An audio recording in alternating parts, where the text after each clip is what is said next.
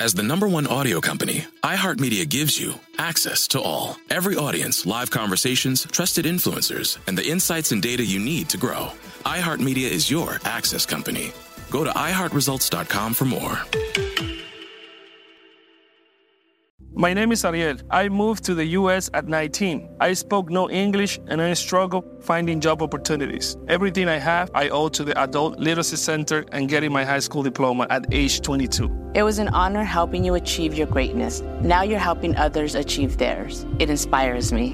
When you graduate, they graduate. Find free and supportive adult education centers near you at finishyourdiploma.org. Brought to you by Dollar General Literacy Foundation and the Ad Council.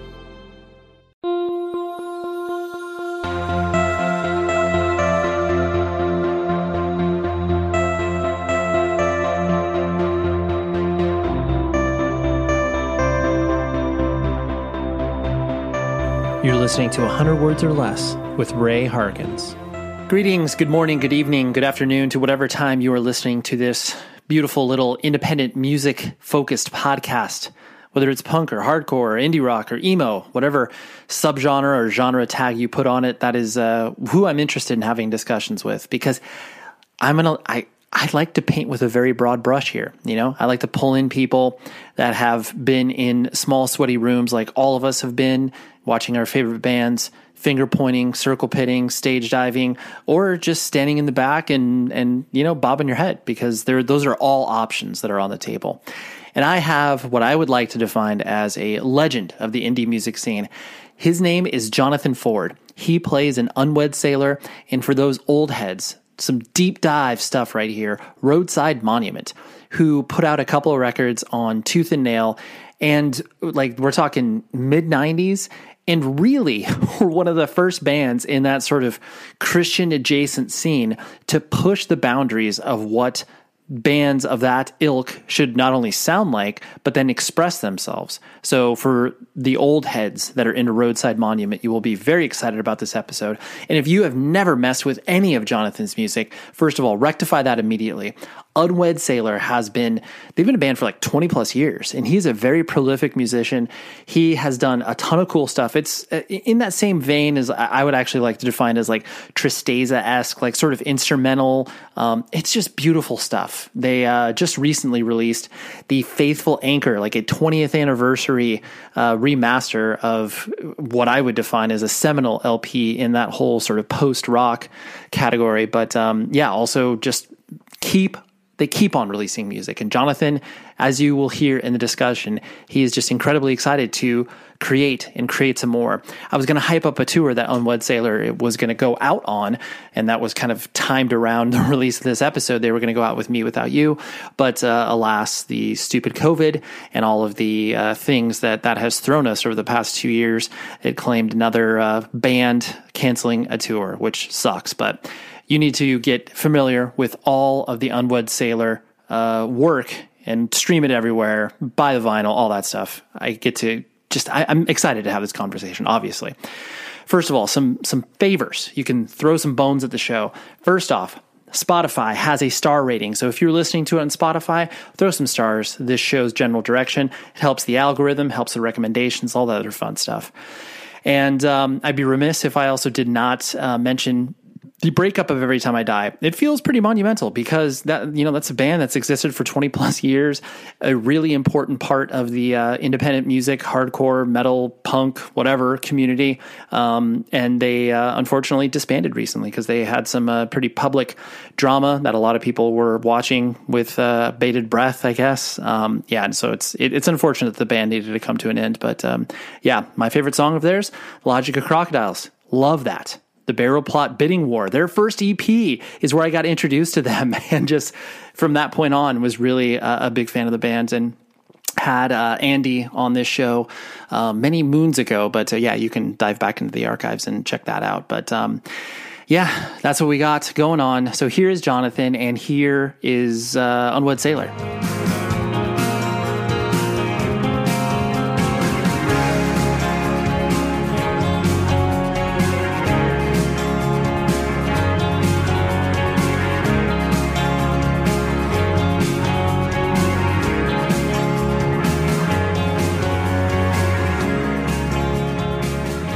I was aware of Roadside Monument when I first started to get into, punk and hardcore and everything like that.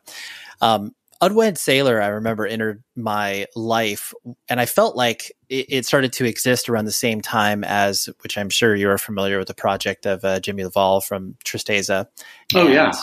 Clearly came from, the chaotic screamo background and everything like that. Yeah.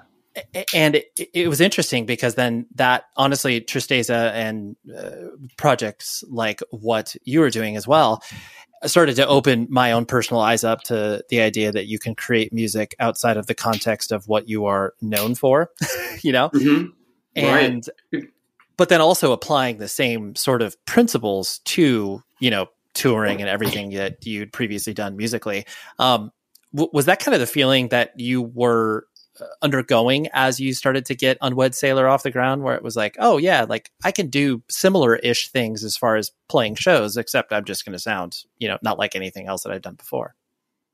Yeah. I mean, I was pretty much, I was going down the same road as Roadside Monument at that point, like, booking my own tours, which Roadside did, playing, a lot of the same venues. It was a pretty natural progression from both bands.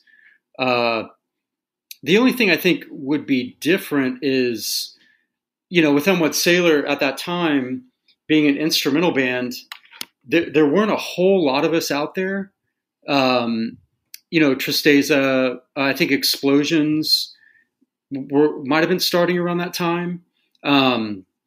So I think at first it might have been a little misunderstood, like, what is this kind of thing? Where are the vocals? I've gotten so many offers over the years of, hey, I know a guy that could sing for you or something like that, and back then I think it was kind of a thing where, oh, where are the vocals? But I think, as, Tristeza gained popularity and Explosions in the Sky, Godspeed You Black Emperor, Mogwai, that it kind of became a little more normal. But I think, during those early Unwed years, once it kicked in, like it was a great time for instrumental music, like, the early 2000s. I felt like people were really digging it, like the whole post-rock thing. So, it was a good time during that era to be an instrumental band.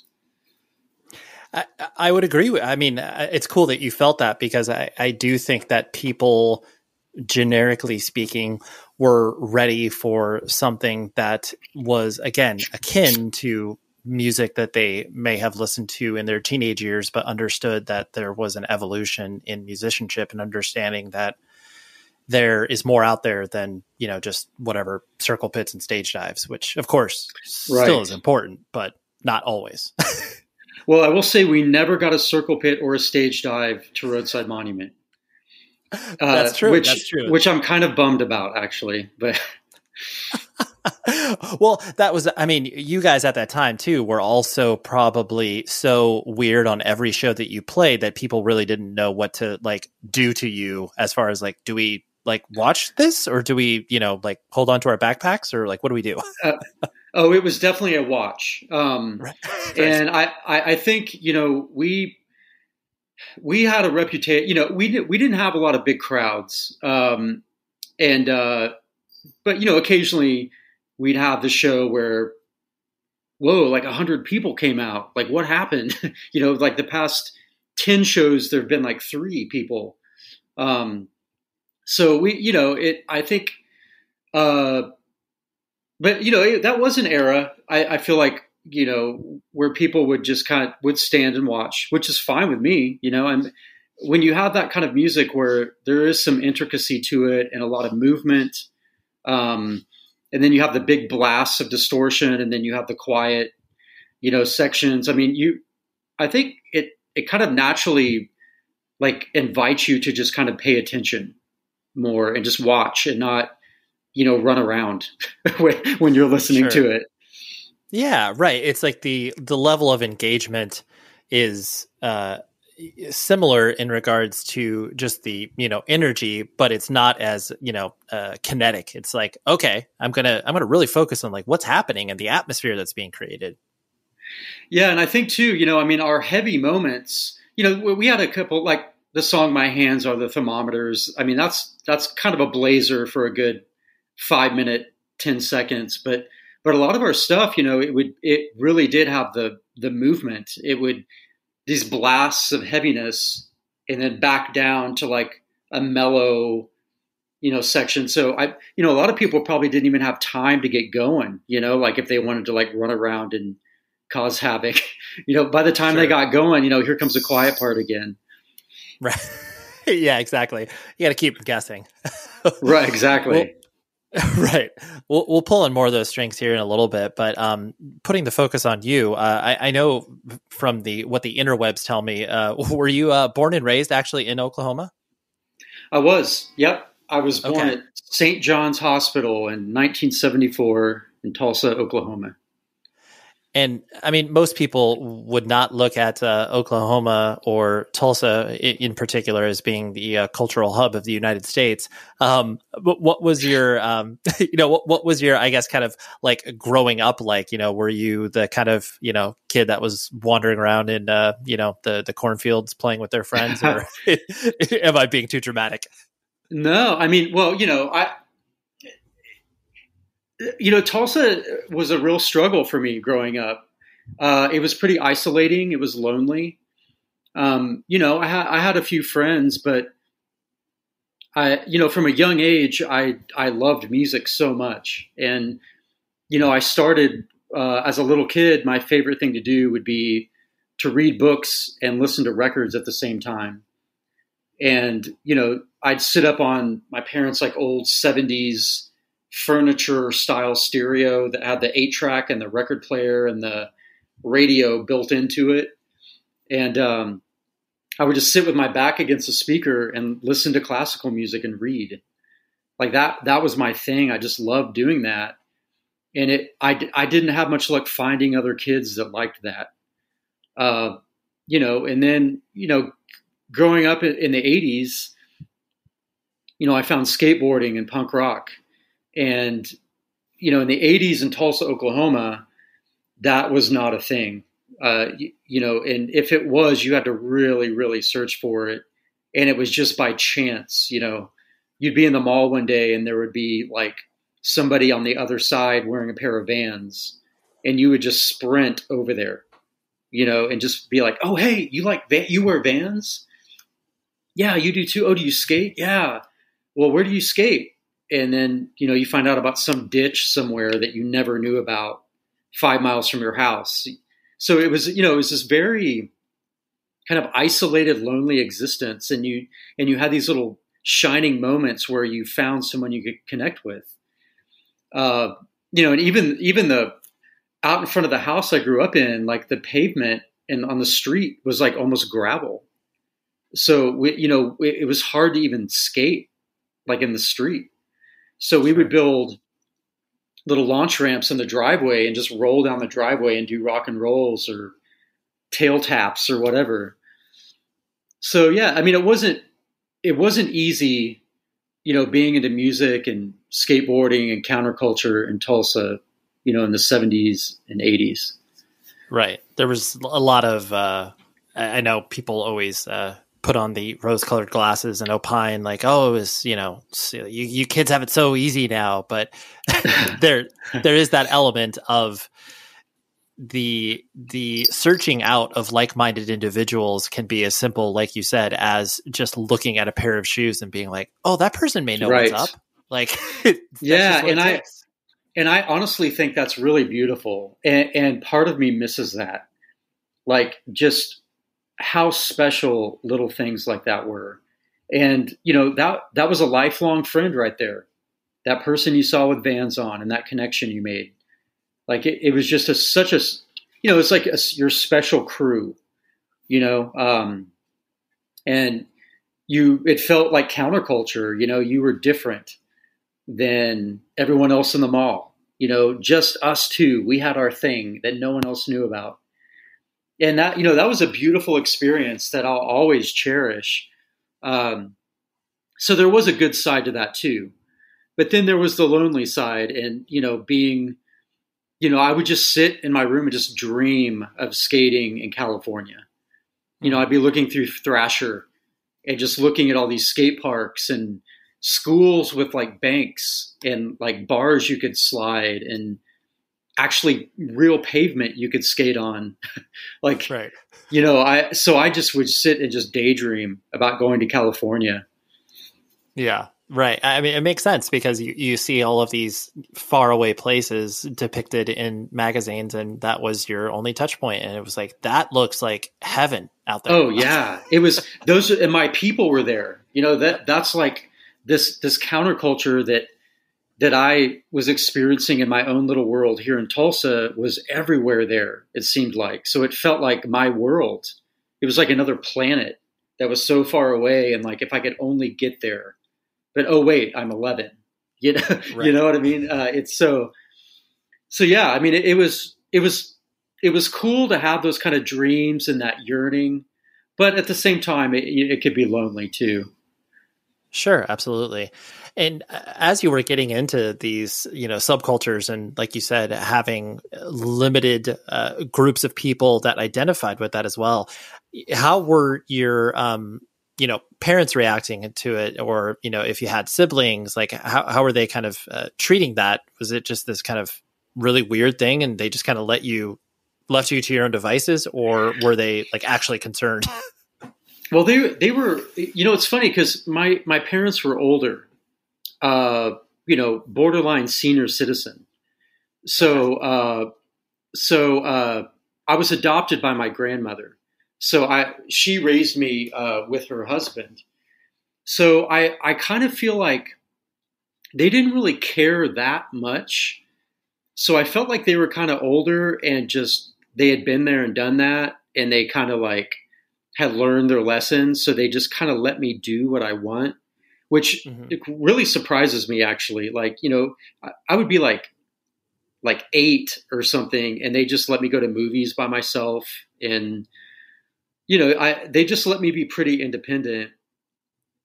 So that was always great. And really the only walls I would hit, I remember one time, I mean, if you could even call it a wall, I remember one time my dad took me to a Camelot Music in the mall to buy like a new cassette. And so I wanted to buy a Circle Jerks cassette. So I was like, okay, I want this one. So my dad takes me up to the counter to buy it, and he's looking at that name, and he's kind of looking at me, and then behind the counter, there's this like goth kid, you know, working. And my dad, he goes, hey, so is this record appropriate for my son? And the goth kid just looks at me and then looks back at my dad, and he's like, oh yeah, it's great. There's nothing to worry about. And, you know, it just says Circle Jerks on it. Right. So, you know what I mean? Just red flag. But my dad was like, okay. And he bought it for me. So, you know, I mean, like there were like little tense moments like that of question. But, you know, I mean, I brought home like, you know, the Pal Peralta boards with skulls on them, and they never said a word. I mean, they could have been, you know, at night when they were in bed, they could have been talking about how worried they were about me or something, but they never really like put on that worried them at all. Me, you know, diving into that kind of culture. Yeah. No, well, that's really, it's cool when parents either, you know, don't understand the depths of, you know, how dark some of this stuff could be. And they're just like, well, whatever, that's fine. As long as they're passionate about it. Like, I think that's the beautiful part of letting kids, you know, explore their quote unquote weird hobbies, because, you know, that can lead you down to the road where you're at currently. So it's cool that they, you know, were at least permissive enough to not understand that Circle Jerks may have a few questionable songs in there. Right. Or in the name alone, you know. Exactly. But yeah, you know, they saw my life. You know, they saw that every day, like my whole life was going skateboarding. And then at night I would come home and listen to music and watch skate videos. So I think they saw how much this meant to me and how much a part of my life. You know, it wasn't like, oh, I go to football practice 4 times a week or something. Or no, I mean, this kid is like waking up at 7 a.m. sometimes and like getting on a skateboard, and he's out in the driveway skating his ramp. Like, right. And he doesn't quit until like 6 or the sun comes down. And now he's in his room watching videos about skateboarding. I mean, looking back, if I was in their position, I would think, wow, like he really loves this. Like, right. You know, we love him, so let's support him. Yep. Right. Totally. And I guess on that flip side of that, like as you started to go to, junior high and high school, what, clearly you were leaning into the skateboarding identity, as it were. Did you care about school? Did you care about sports at all? Was there anything else that you were building up around yourself? I never cared about sports.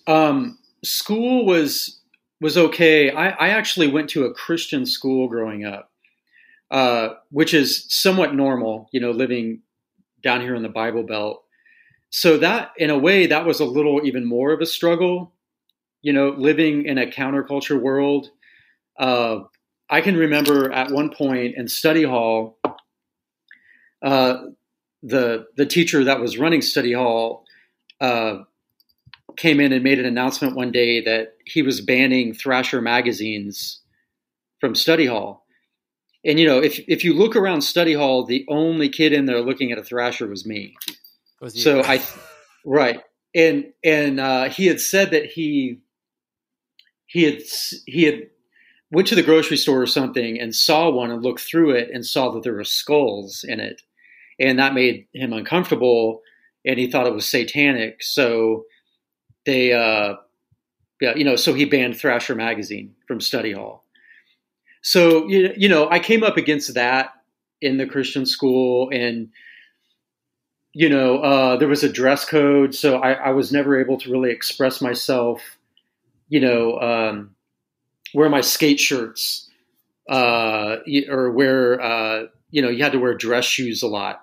So I couldn't wear my ratty Vans with holes in them to school. So it was a bummer, you know, that I had to be or try to be this different person at school.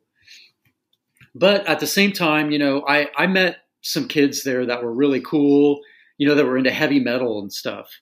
You would never know by looking at them in school because they were in the dress code. But after school, you know, they would take off the collared shirt, you know, and they'd have like the Metallica shirt on under it.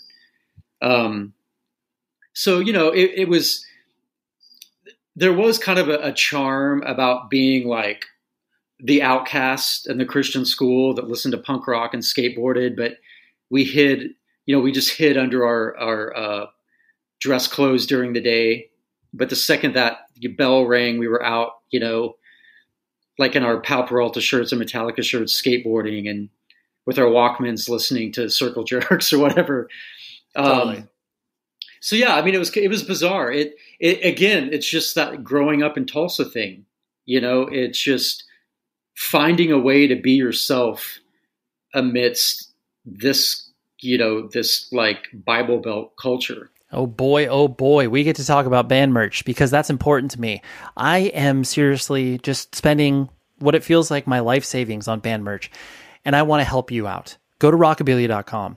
That is the place that you will be able to buy all of your rad stuff. And on top of it, I'm giving you 10% off. Use this promo code 100 words or less. That's the number 100 words or less. It gets you 10% off your entire order, and you will be able to outfit your closet with all of your favorite band merch, whether it's old bands, new bands. I don't care what it is you're into. You will find some fun stuff in there. And this is an independently owned company, ships out of the Midwest, all officially licensed stuff. You're not going to be cutting the band out of your purchase with this. They get paid royalties. This is all above the board.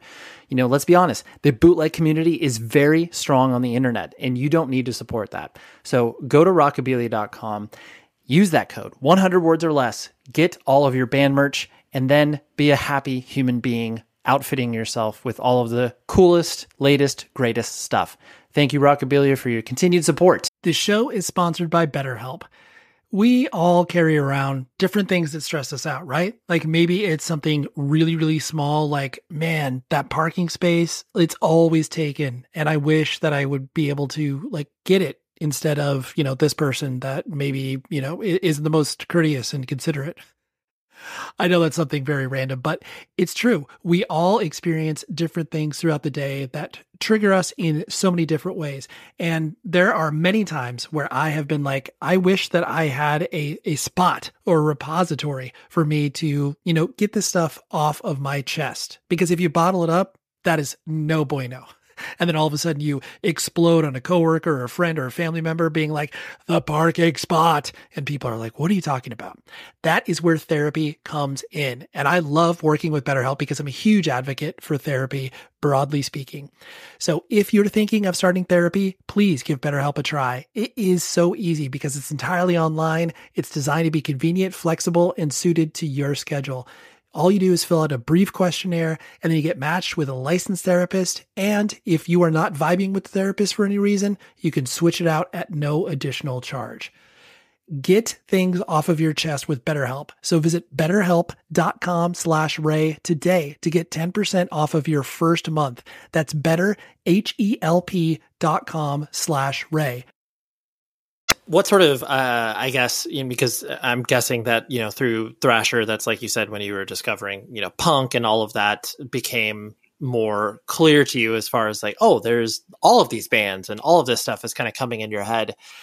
What did you have that notion that you wanted to like play in a band, even though it probably seemed so far away from you because all that stuff was happening in other parts of the country? No, at that point, playing music didn't interest me that much. I before skateboarding, when I was smaller and I was listening to a lot of classical music, I tried picking up the trumpet because I was and still am a big John Williams fan, and so I would be listening to the Return of the Jedi soundtrack and I would hear trumpets. And they sounded so cool to me. So I wanted to play the trumpet. So I would try to do that. And I failed miserably at the trumpet. But that was really the only moment. When I was like a teenager, it was all about skateboarding and listening to music. But I never imagined or thought that I would actually play it.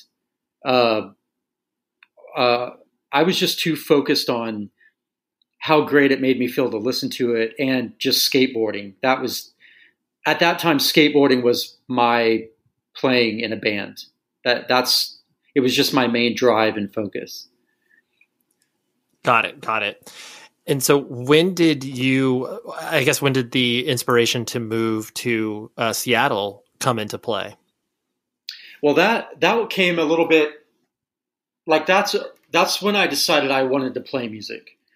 I was in Tulsa after I graduated high school, or right when I was graduating high school. That's when the whole, oh yeah, I could play music, I could play in a band thing hit me.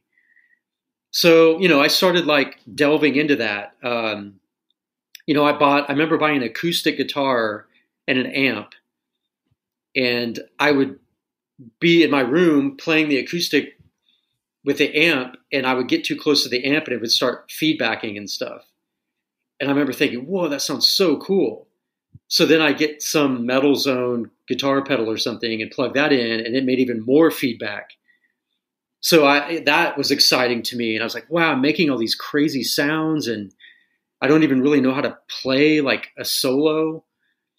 So that, my mind was opening up to just being able to play an instrument, because I feel like, punk rock was definitely the invitation to almost anybody that, hey, you can do this too. Like for example, when Nirvana broke, I mean, that was like telling the world, hey, you can you can get up and just, be noisy and loud and play punk and do something and like make a difference. Sure. And, and before that, it was like, the earlier punk bands, that I mean, anybody, Minor Threat, Circle Jerks, Black Flag, whatever. But so I think once that realization hit me that I could do this too, that's when I really dove into that. And that's when I wasn't really skateboarding as much anymore. Like, I loved the culture and was still into it, but my attention went to pursuing this idea of me actually creating and playing music. So as I was doing that, I got the big billboard in Tulsa. Like, this is not going to happen for you here. You know what I mean? Like, this Sure. is, that culture just is not here for you. So I realized, okay, well, I'm going to have to go somewhere else to make this happen. So I had a few like-minded friends, who played music. And so our whole thing was, we're just going to move to Portland. And so we made plans and, got in a car and drove to Portland to live there. And then and that kind of that began my journey on the West Coast. From there, I was just, it didn't really happen in Portland for me. So I had some people I had met that were in some bands that actually came through and toured through Tulsa. And they lived down in the Long Beach area. So I headed down there, to see if I could find music down there. And I jammed a little bit with some people and, got introduced to the Long Beach scene, like Zed Records and all that. And like, it was rad and I loved it, but it wasn't quite for me. I just didn't quite feel the connection, where I'd want to like stay there. So then, I went back up to Portland and there were a couple of friends in Seattle that I had met, I had seen at a couple shows, and they were like, "Hey, you just come on up and sleep on our couch." And so then I headed up there, and then that's when everything started clicking. That's where I felt like where I found my community and my people. Sure. Well, and that idea of you, moving to different places to kind of dip into each particular scene and see, if you're able to kind of make something happen. I'm guessing that idea of like making something happen was not from a sort of, business perspective. It was very much like, these are people who are kind of on the same wavelength as me as far as the creative process and putting together, a band. Am I correct in that assumption? Right. Yeah. I mean, the idea of business and music had never crossed my mind at that point. Sure. It was all just a drive just to play and be in a band and make a record and go on tour. That's all I wanted. I was just, I knew that's what I wanted to do with my life. And the idea of making money and doing that, I didn't care. I just wanted to feel that. I just wanted to experience that. I just wanted to find people like me that wanted to do that. And that's who I really found in Seattle. Right. That was the journey. And so ostensibly, like, once you got up there and, Roadside kicked off, like, I'm not going to, go through the entire history of that band, but, you guys definitely existed at this really weird cross section of, bands that existed specifically within the Christian music scene. And then obviously the secular music scene. And I found it so, I actually compare it a lot to the concept of, when bands were quote unquote selling out in the early 90s of like, oh, that band's a sellout. And like now in 2021, like that concept doesn't even exist. Right. And I feel the separation of, Christian bands versus secular bands is far less, of a hot button issue where it's like, oh yeah, a band spits on stage. Like that's not unchristian or whatever. How do you kind of reflect on that now where it's like everyone relatively has chilled out about that, where it's like, oh, I gotta, read your lyrics to make sure that I can identify with you as a Christian band or whatever. Well, with Roadside, we ended up on Tooth and Nail. Like right. It was a thing. Roadside had a lineup and an album and a 7-inch before I joined, and they had already signed with Tooth and Nail.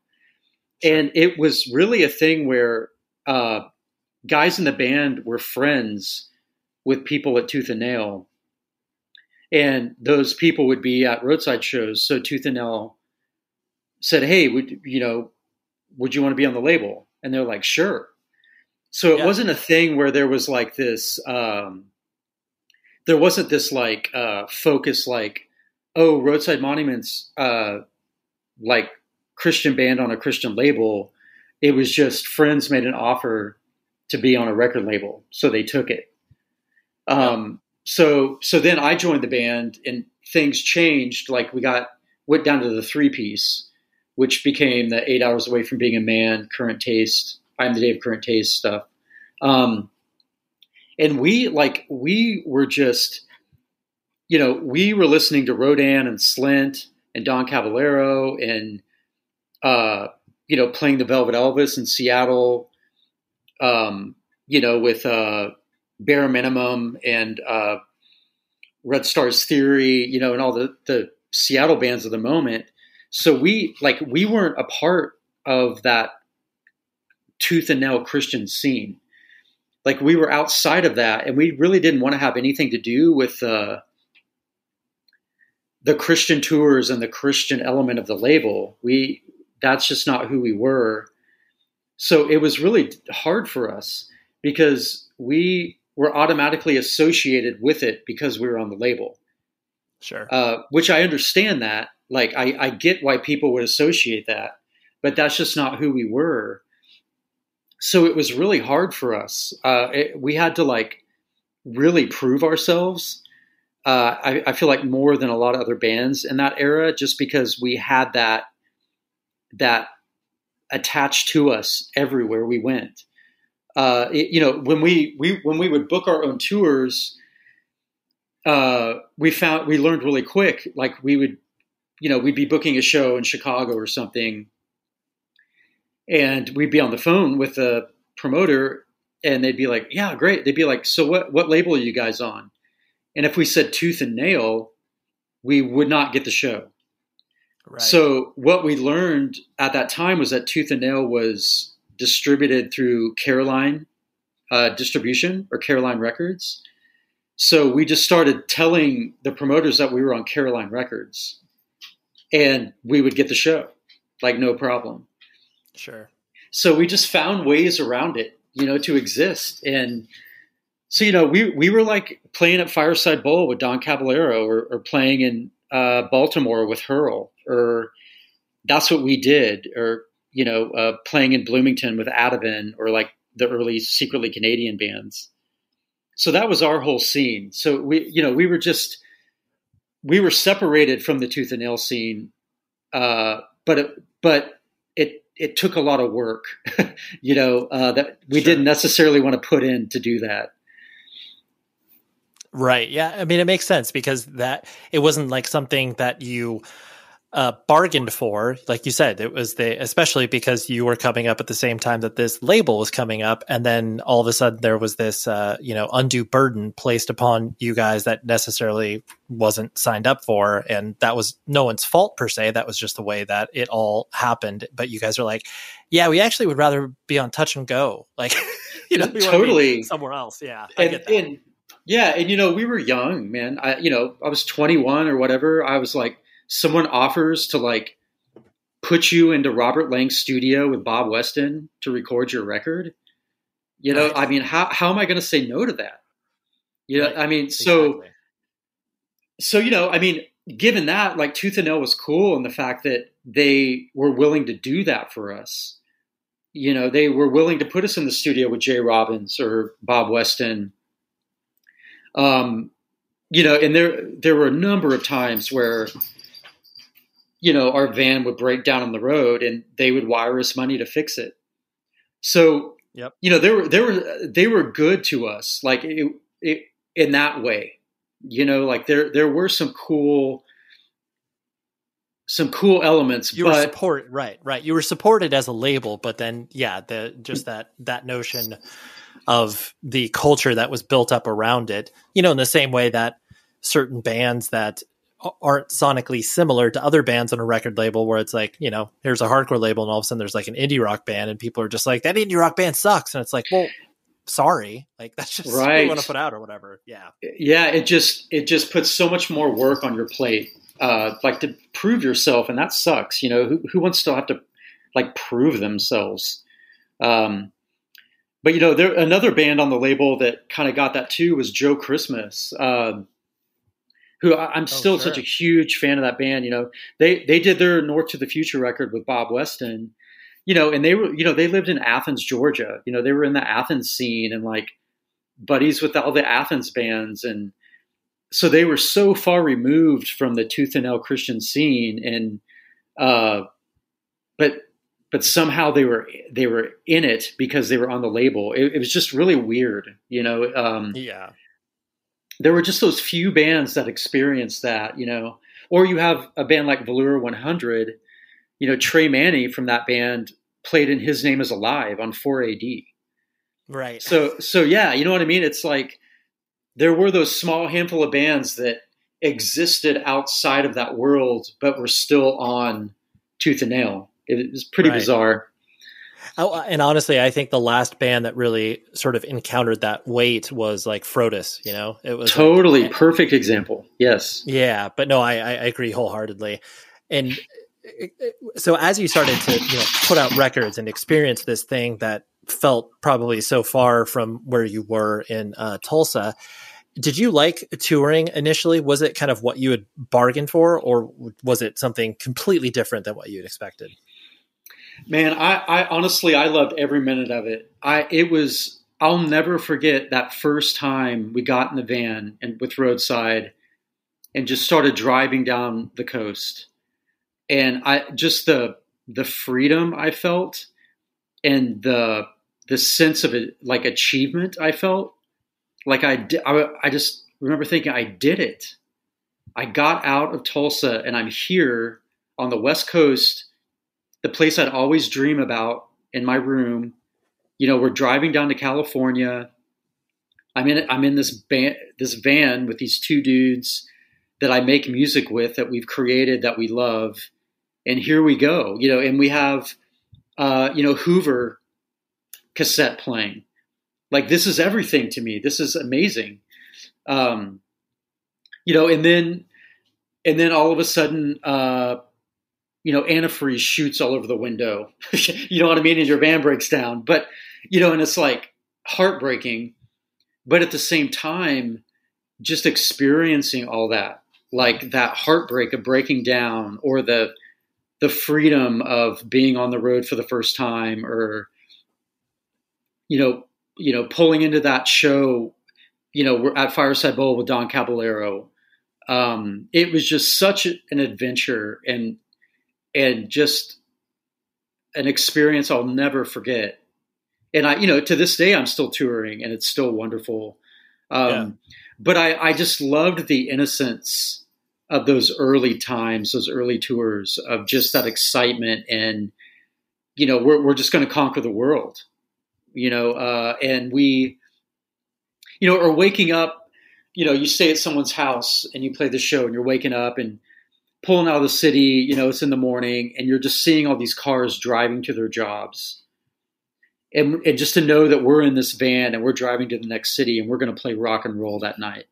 Right. I mean, there's just there's not a better feeling than that. It's just it just feels so free. I get to welcome a new sponsor of this very show. And I can't tell you how excited I am about this. Louisville Vegan Jerky Company. I know that's kind of maybe a mouthful, but trust me, you will want to put this into your mouth after you snack on it. And no hyperbole. I don't care if you eat meat, if you're vegan like myself, if you're vegetarian, if you like beef jerky in some capacity, you will absolutely adore this company. They have a lot of rad flavors. I have tried them all, whether it's smoked black pepper or sweet Carolina barbecue. This is off the top of my head, mind you. Like, I have memorized these flavors. It's like perfect pepperoni. Go to their website. Try out their starter pack. It's all 5 flavors. They'll ship it right out to you. And you can also buy it in your local Whole Foods. And I know that they're carried in many other sort of natural, cool, food stores that you are probably located near. But follow Louisville Vegan Jerky on the social medias. You will be able to see all of the cool. They also do limited edition flavors. They do collabs with bands. So much awesome stuff. It's all a independently run company based out of where else but Louisville. So you know how much I love Louisville. You're talking about Elliot. You're talking about Young Widows. The list could go on. Falling Forward, Elliot. Oh my gosh, I need to stop myself. But Louisville Vegan Jerky, go to their website, buy that starter kit. You will thank me later. Thank you very much, Louisville, for your support of this show. Check the back seat. Check the back seat. All right, come here. Check the back seat. Gets in your head, right?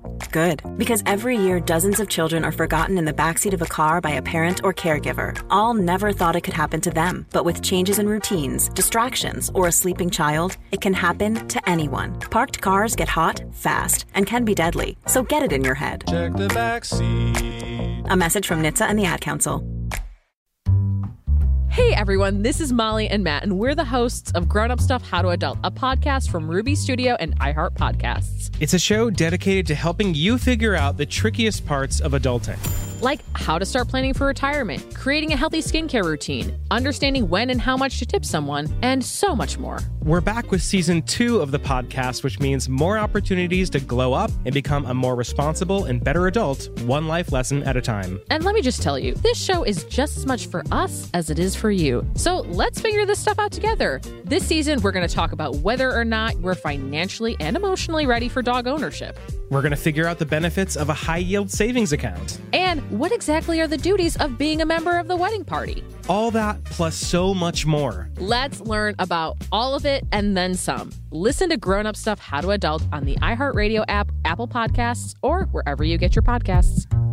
Grown Up Stuff.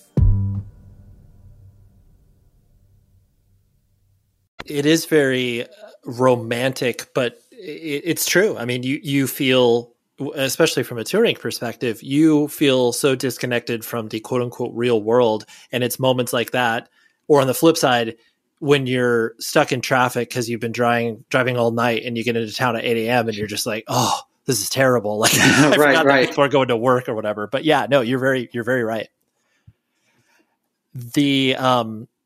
So then, as you started to put more music out and kind of be more entrenched in the music business, as it were, like you said, there was always that idea of like, well, I'm sort of uncomfortable with the music business, as it were. But how did you kind of, I guess, pursue both of those things in tandem, knowing that, you needed to participate in some of it in some respects in order to, kind of keep the musical journey alive?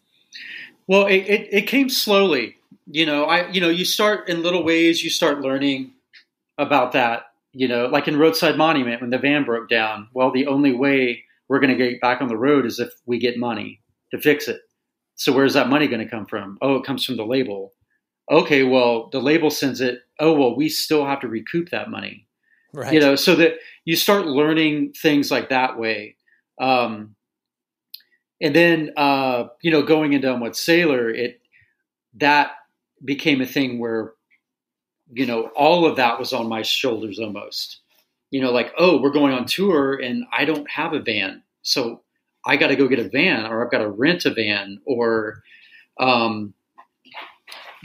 somebody's got a job and they can't get off work, unless they get paid this money or something. So that starts coming into the picture, and you start realizing that it's not all the carefree flying down the highway, going to the next show, like you need money to do this. So, it's just a slow learning process. And I'm still learning, even after all these years, about the music business and navigating that, and making things work. Sure. Yeah. I mean, any person who is building their lives around a creative pursuit, there is that notion that, okay, everything I am doing from a, survival perspective of, okay, I'm going to, have a job at a bookstore and they'll allow me to tour and like that. I'm going to get a quote unquote transient job because I need to be able to, leave and go on tour or whatever. There are those implications that you trade off in regards to that. Right. Exactly. And did you ever feel, as you were, as Roadside faded away and, you clearly wanted to continue on and be creative in that context, was it difficult to kind of build your identity around, a whole other musical project? And because, most people, it's like, oh yeah, like, Jonathan from Roadside or whatever, you always get known by your band name, like as your last name or whatever. Right. Was it easy for you to kind of, I guess, transition out of that into, something new? Yeah, I never really thought about it in that way. It was just kind of the journey, and things just started presenting themselves. With Roadside, there was that moment where I was playing at Roadside Monument and Pedro the Lion at the same time. Right. Like around 97, 98 or 98. And I had to make the decision which one I was going to go to, and I chose Pedro the Lion. So that was just kind of a transition that just happened. There wasn't a lot of thought of, I don't know, it was just kind of the universe just made that happen or made it work. And then going into Unwed Sailor, it just seemed like the natural thing to do. I had these bass lines written that I had considered using for Roadside Monument, but I just thought they were a little too melodic, or maybe not happy is not the right word, but they just had a different feeling than Roadside had. So it's just kind of a natural progression to just go into that, and it just presented itself to me, and it felt right. So I never really thought about having to rebuild or anything. To me, it was just the right next step to take. And I just knew that. So I just pursued it and did it. Right. Yeah. It does make sense, especially when you are coming from the independent minded community, and so much of it is these modest goals of like, oh, I wonder what it's like to put out a 7-inch, and then, oh, I wonder what it's like to tour. You're not thinking about it in this, grand overarching, like, okay, well, going to play Madison Square Garden one day or whatever. No. Yeah. I never imagined that. For me, it's always been, since I got that, since I got the bite or whatever, that I wanted to play music, it's always just been, I just want to play music. Like I want to create music, and not just any music. I have to believe in it, and it has to be like a part of me. That's crucial to the formula, but that's my drive. I really feel like it's just in my DNA. It's just, I have to create and play music. And if I don't, like, I feel lost. I don't really know who I am, and I feel confused and don't know up from down, and depressed. I get depressed. So, but when I'm creating and playing music and it's working and it's moving, then I feel content and I feel right, and I feel good within myself. And so, yeah, that's just that's always my ultimate goal, is just to keep the music machine rolling. 'Cause that's just what always feels right to me. Yeah, that's the quest, and that's what inspires you. So, it's cool, because I do think that, especially after existing for a period of time and not feeling like there has been this, groundswell of success where I'm, playing sold out shows across the country. And it's like, I don't think even people that do experience that can sometimes get lost in the fact that, oh, it should be an enjoyable process. And I think that sometimes people lose the forest from the trees. Right. Yeah. And, at this point, I'm 47 years old. So, by the end of that tour, like I'm getting towards being grumpy, and if not already there, and I just want to get home and I want to hang out with my cats and watch Star Wars on my own couch. You know what I mean? Like, it's like, I'm like, I love touring and I love being out there and creating and playing music. But, you know, there is the point where I'm like, okay, I do need like at least a couple days break here just to be to myself and like let my mind wander a little bit. So yeah, there is that aspect too. You know, I love music with all my heart, but 24/7 for an entire tour, you do need a little bit of a mental break from all the things that go into it. Oh, absolutely. I could totally understand that. I'm sure with, you know, the music of Unwed Sailor, like how you have progressed with that to be able to, you know, exist in the world of instrumental music, but do all of these different shades and variations of it has probably been pretty gratifying for you. And I'm sure also keeps people, you know, on their toes as well, where it's like, oh, you know, are we getting a more synth heavy thing? Are we getting a more, you know, kind of quote unquote straightforward record? Does it, I guess, is it fun for you to continually play around in these different environments musically? Yeah, it's great, man. And it honestly, Unwed Sailor keeps me on my toes too. Like I don't sit down and intentionally try to write a particular sounding record. I'll pick up my bass, and wherever my hands go, wherever my mind goes, that's just what I do and what I write. And then, you know, I'll come up with like the initial 5-second bass line. I'm like, oh, that sounds kind of cool. And then that my brain or my mind or wherever it comes from, there will be another melody that enters my head. I'm like, oh, okay, I'll go to that. And then all of a sudden I have the song structure, and it's all on bass guitar. And then I'll go over to my little demo area, and then I'll start stacking bass lines on top of that. So it really is like a thing. It's like a discovery for me. I don't have it planned out. It's revealing itself to me as it's happening. So for me, like I said, it's just as much keeping me on my toes as the listener who gets the album. It's almost like I'm hearing the songs for the first time as they're revealing themselves to me. And I've just found when I don't think about it and I don't try, that's when it happens. So that's my whole approach to writing songs and creating in these records is just not trying, just allowing it and letting it happen and show itself to me. That I really like that sentiment of just each record is as much of a surprise to me as it is a surprise to the listener. That notion is really powerful, I think. Yeah, it's great. It's exciting, and I'm thankful for it. Like I feel like it makes it, you know, more of an adventure for me. If I had to sit down and like slog through like these ideas that I just had, and I had to like create this idea that I already have and make this song, you know, that has to match this expectation that's in my mind. Like that I don't know. I feel like I would just get exhausted doing that. So the fact that it can be carefree and like almost like a little game or something. It's like, that little melody popped in my head.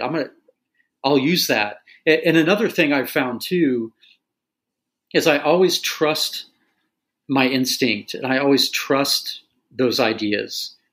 Like if those ideas pop in my mind and I play it, and you know, there'll be times when I think that's weird, or is that cheesy, or is that dumb?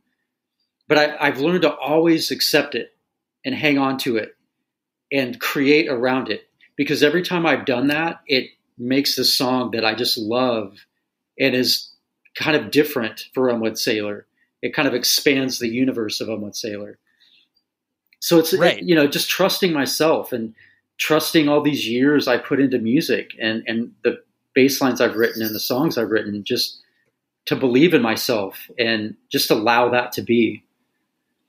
Yeah, no, that's really cool.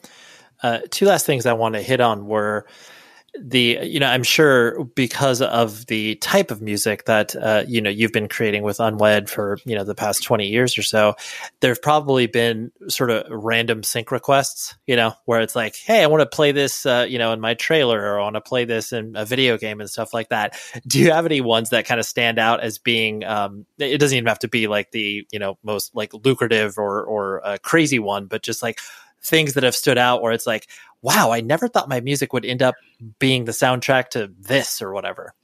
Well, I think the two ones I'm most proud of are, I think it was mid 2000s. Mike Vallely had the skateboarder had a TV series called Drive, where he would just drive around the country and skateboard. And there were some Unwed Sailor songs used on that. And that just made me so happy because I'm such a huge fan of his. Going back to when I was a little kid, in the Tulsa skateboarding days with Pau Peralta. So I was super stoked on that. And I think the one that still always gets me, man, is whenever NPR will play like a little Unwed Sailor snippet, after a show, after Fresh Air or something like that.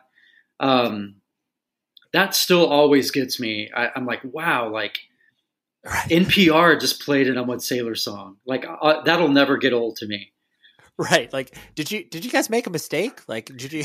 Oh, because it's so surprising because it just kind of happens, in between a show or something, and it's just so exciting, and I'm so thankful that the great NPR, I'm just such a huge fan. Sure. That they would feel like Unwed Sailor fits into their programming somehow. Yeah, no, that's really cool.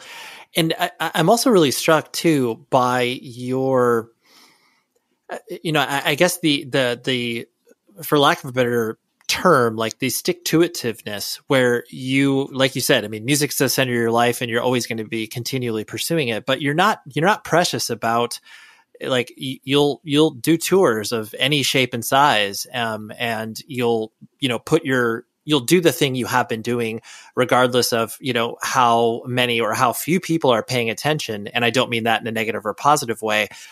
Is it just the actual creation process that keeps you engaged with it, and that's just like what you are continually focused on? Yeah, man, it's just my drive to play music. Okay. Like I love playing live shows. Like it's just as good for me as it is for the Unwed Sailor fan in the crowd, or the one there, that is feeling great watching us play live. Like it feels just as great to me. Like it. It's so yeah. And, I just, in all the years I've done that, like I cut my teeth on, I remember in the Roadside Van, we had a copy of Get in the Van. Yep. And that was like my Bible. I mean, that's what I cut my teeth on, was that drive and that ambition, and you get out there and you play. And it doesn't matter if there's no one there or not. Like you believe in this, the blood, the sweat, and the tears, and I've just always connected with that idea and that way of playing music. So even now, being 47, and I'm, somewhere in Mississippi or something, and there's no one at the show, or there's 3 people at the show. It's, I'm not going to lie and say that I'm super stoked that no one's at the show, but I will say that, I still carry that drive and that ambition that I connected with from Get in the Van, where this is important to me. This show is still important to me, even though there's no one here. 'Cause I'm going to get up and I'm going to play my heart out. Like I'm going to play these songs because I love these songs, and they're in my DNA, and I'm connected to this. So, I'm releasing something when I get up there that's just as important as, the kid in the audience that's feeling something when they're watching us as a fan. So yeah, man, I mean, it's like I said, I'm a lifer, man. whether there's one person there or 5,000 or 50,000. This is just what I do, and I love it. Right. Well, and I do think that work ethic approach that, people of a certain generation or are still inspired by people of that particular generation, from the Henry Rollins idea that, especially the way that he articulates it in that book of like, yeah, we're just showing up. Like it's the same idea as like showing up at a factory, except it's much less, like dangerous or whatever. Right. Yeah. Just that work ethic really bleeds through. And you are getting something out of it.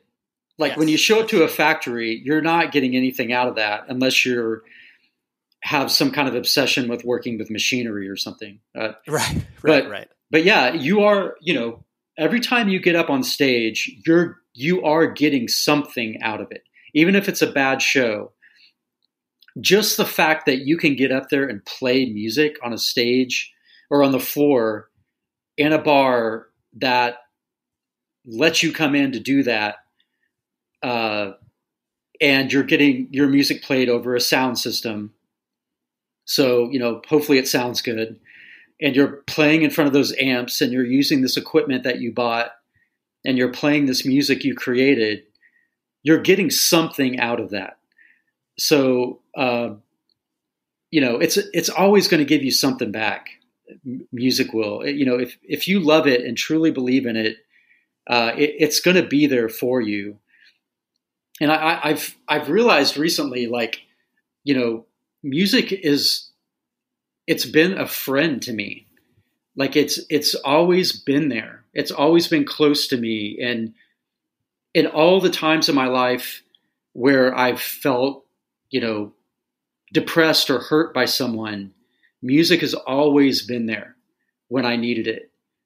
So it's become such a friend to me and a lifelong friend. It's just I could never let that go or give it up. Yeah, no, it's a beautiful sentiment. I appreciate it because then we get to follow you along in the musical process. It's really cool. Right. Well, Jonathan, thank you so much for hanging out. I really appreciate you letting me ping pong around your musical life. Oh man, thank you so much for having me. That's Jonathan. And like I said, you need to listen to Unwed Sailor. You need to listen to Roadside Monument. I promise that those will be well worth your time and you will unearth, hopefully, maybe, potentially, a new favorite band of yours. And like I said, Unwed Sailor, Jonathan is very prolific in that and continues to release cool stuff. I think, if I'm not mistaken, he has like a live record that's coming out on Spartan Records in the near future. But follow along on all the beautiful social media platforms. Social. There we go. Got to hit that L in there. Let's talk about next week. Next week, I have Mario Rubalcaba. Or no, that's wrong. Mario Rubalcaba. There we go. That's how you got to hit that L in there. But Mario is the drummer from Rocket from the Crypt, Hot Snakes, Earthless. The dude, he also played in Klickitat Katawi, which I love saying that band name, but I love Klickitat Katawi. I love Mario's drumming. And I honestly had been punishing him on Instagram to make this interview happen, and then finally was able to connect the dots via Publicist, and we made it happen, and it was great. So Mario is on the pod next week, and I am so excited. So that's what we got. And until then, please be safe, everybody. The show is sponsored by BetterHelp.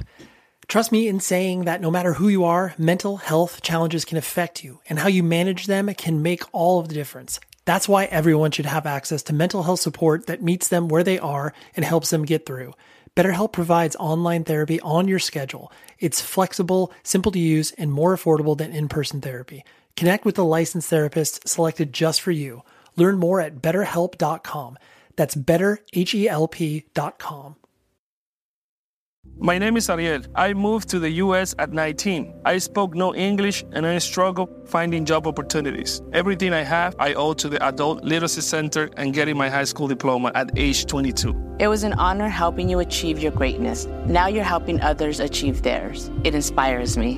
When you graduate, they graduate. Find free and supportive adult education centers near you at finishyourdiploma.org. Brought to you by Dollar General Literacy Foundation and the Ad Council. Hey everyone, this is Molly and Matt, and we're the hosts of Grown Up Stuff How to Adult, a podcast from Ruby Studio and iHeart Podcasts. It's a show dedicated to helping you figure out the trickiest parts of adulting. Like how to start planning for retirement, creating a healthy skincare routine, understanding when and how much to tip someone, and so much more. Let's learn about all of it and then some. Listen to Grown Up Stuff How to Adult on America's #1 podcast network, iHeart. Open your free iHeart app and search Grown Up Stuff. Grown Up Stuff.